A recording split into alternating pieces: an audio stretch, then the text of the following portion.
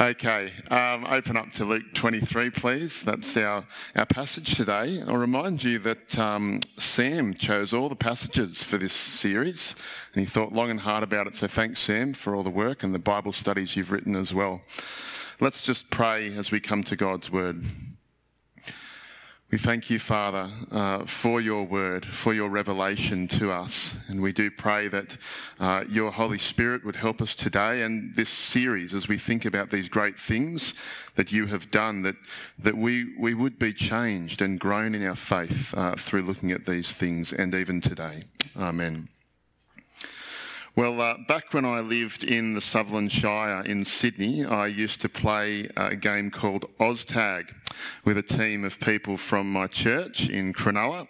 Now, OzTag, if you don't know, is a game that's like touch footy, except with tags on your side that people rip off to signify a tackle or a touch.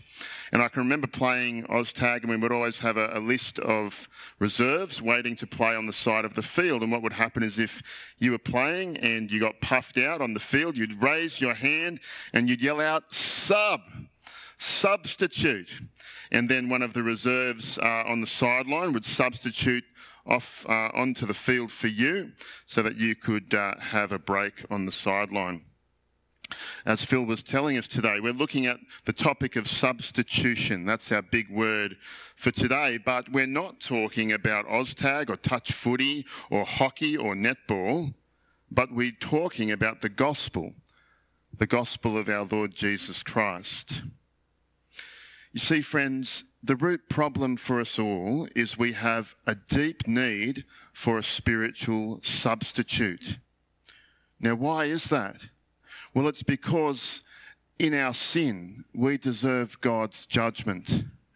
And so we all, everyone in the world, has a deep need for a spiritual substitute to save them. The big idea for our message today is that Jesus is that spiritual substitute who takes the punishment on our behalf. Jesus is mine and your spiritual substitute who takes the punishment on our behalf. So we're going to be thinking about that today from Luke chapter 23. So we're going to see three things from our message. Firstly, who is Barabbas? Secondly, what happened to Christ? And thirdly, what was the result? So firstly, who was Barabbas? Introducing Barabbas now. Who is he? What did he do? What's his punishment? And is it just? So we notice here in our text that Barabbas was a murderer. He was a troublemaker. Matthew's gospel calls him a notorious criminal. He'd been involved in a riot in the city and in murdering. Now, the problem in this whole idea of substitution for us is that in God's eyes, you could say, in a sense, that we are a bit like Barabbas, in the sense that in our sin, we are condemned, just as in Barabbas' sin, he was condemned by the law and by God. But in our sin, we are condemned. So for the purposes of our message today, in this story, we are Barabbas, because we know that the Bible teaches us that everyone is guilty before God, and therefore we all stand condemned. Barabbas was on death row, but we're in the same boat as Barabbas, because without Christ, we are doomed to a just punishment for our sin. Without Christ, we'd be on eternal death row. So where does this leave us? Well, friends, when we realise our dire situation as sinful humans, then we know we must look to the only one who can save us, Jesus Christ. I love the other Colin Buchanan song called He Died Upon the Cross. Do you know that one? He died upon the cross for me, just for me. One day when I was lost, he died upon the cross for me.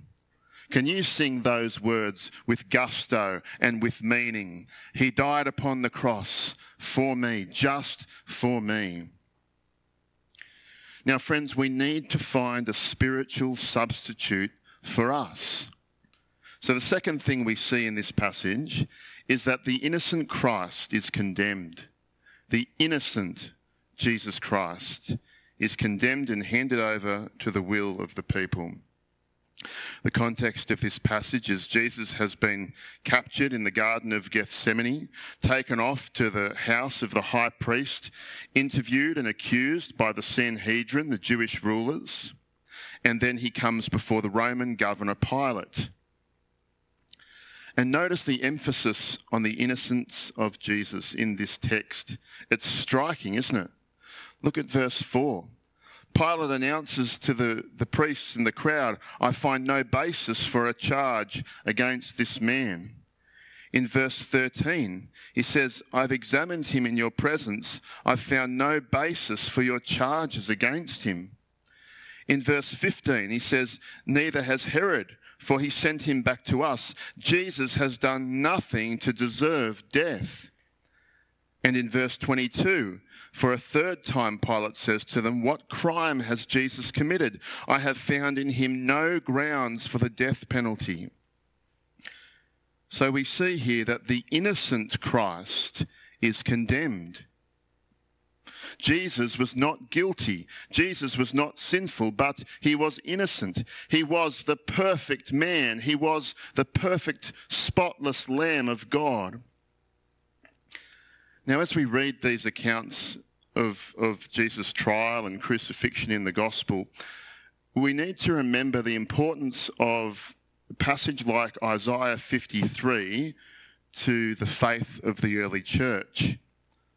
Isaiah 53 is all about how someone else takes the punishment for Israel, how the innocent servant, the suffering servant, would bear the sins of Israel. It's important to the Old Testament story, important to the church, and it was important to Jesus' own understanding of himself. The innocent Christ was condemned as our substitute. What love the Lord Jesus has shown for us by dying on the cross. Friends, hang on to the Saviour for dear life and to him alone. Trust that your substitute, that your spiritual substitute is Jesus Christ. Do you trust that? 100%? Trust that our substitute, Jesus, lives in heaven and he will take you there to be with him someday soon, because of what he's done for you, because of how he substituted himself for you and for your sin on the cross. Have you ever thought about why it all had to happen on the cross? John Calvin says it was because it was a judicial procedure.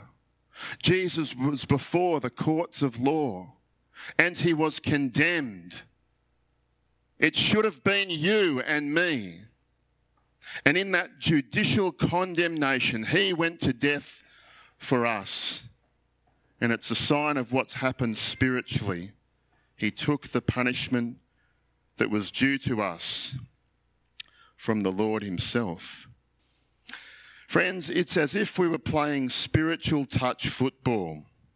You're on the field and you're puffed and you realise you can't do it anymore by yourself. And so you call out for a substitute.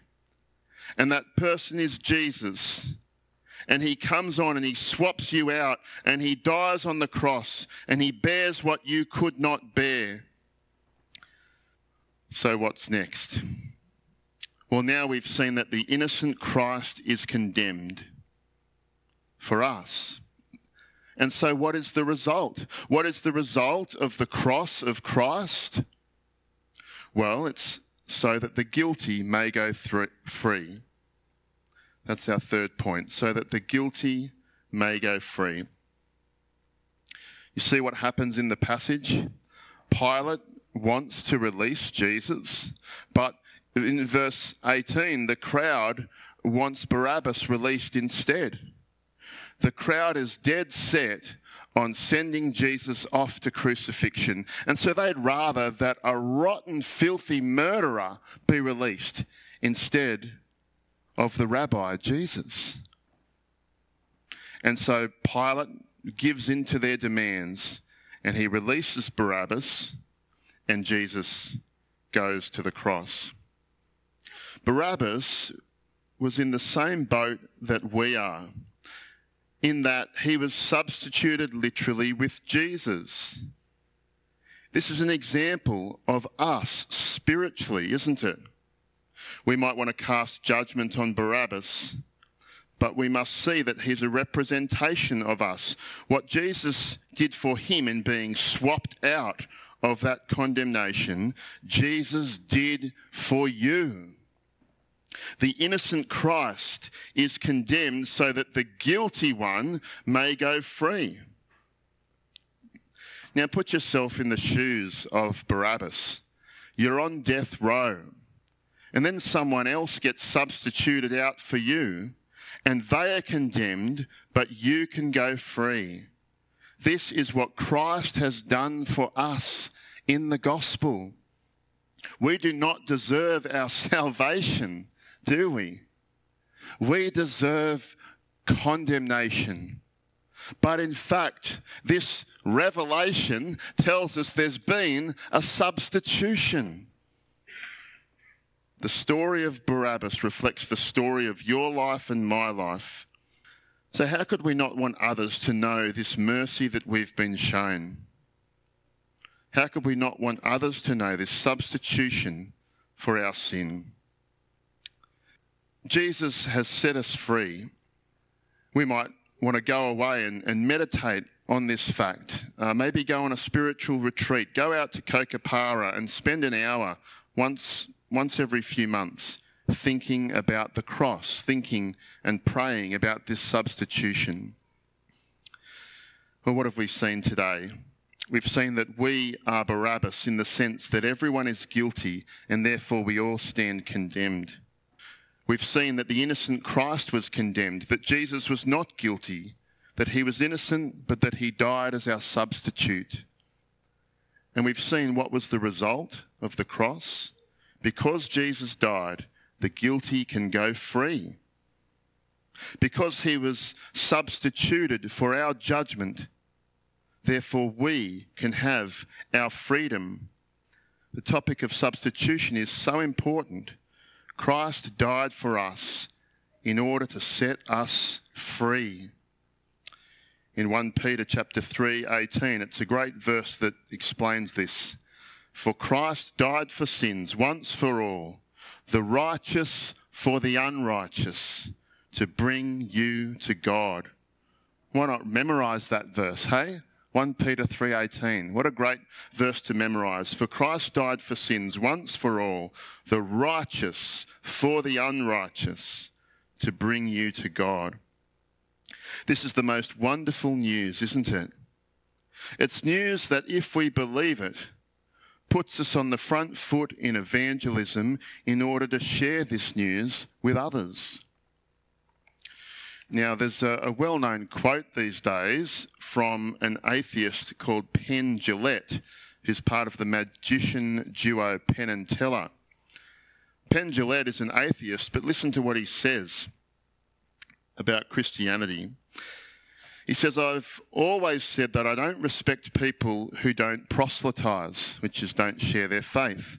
I don't respect that at all, he says. If you believe that there's a heaven and a hell and that people could be going to hell or not getting eternal life, and you think that it's not really worth telling them because this would make it socially awkward, he says, how much do you have to hate somebody not to proselytise? How much do you have to hate somebody to believe everlasting life is possible and not tell them that?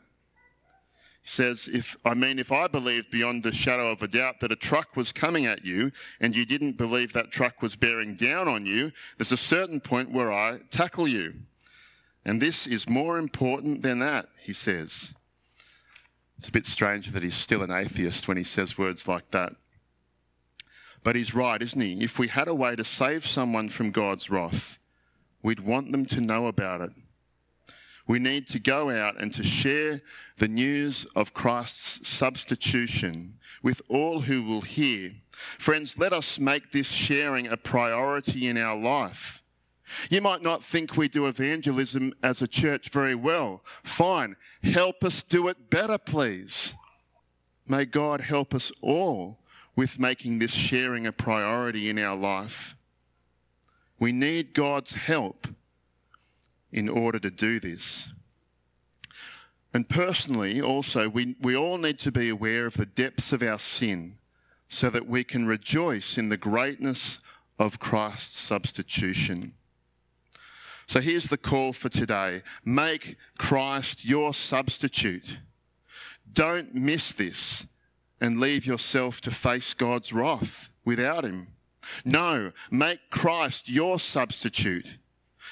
You can do this by believing in him as your Lord and Saviour, by giving your life to him as your Lord and Saviour. Make Christ your substitute and receive the benefits, these eternal benefits of what he's done for you. So here's the challenge as we leave today. Will we show others the mercy that Christ has shown to us? Will we live in thankfulness for the substitution of Christ for us? And will we tell others of their need to receive this substitution? Let us pray. We thank you, Heavenly Father, that you saw our deep need and you acted, that you so loved the world that you sent your one and only Son, that whoever believes in him shall not perish but have eternal life. Amen.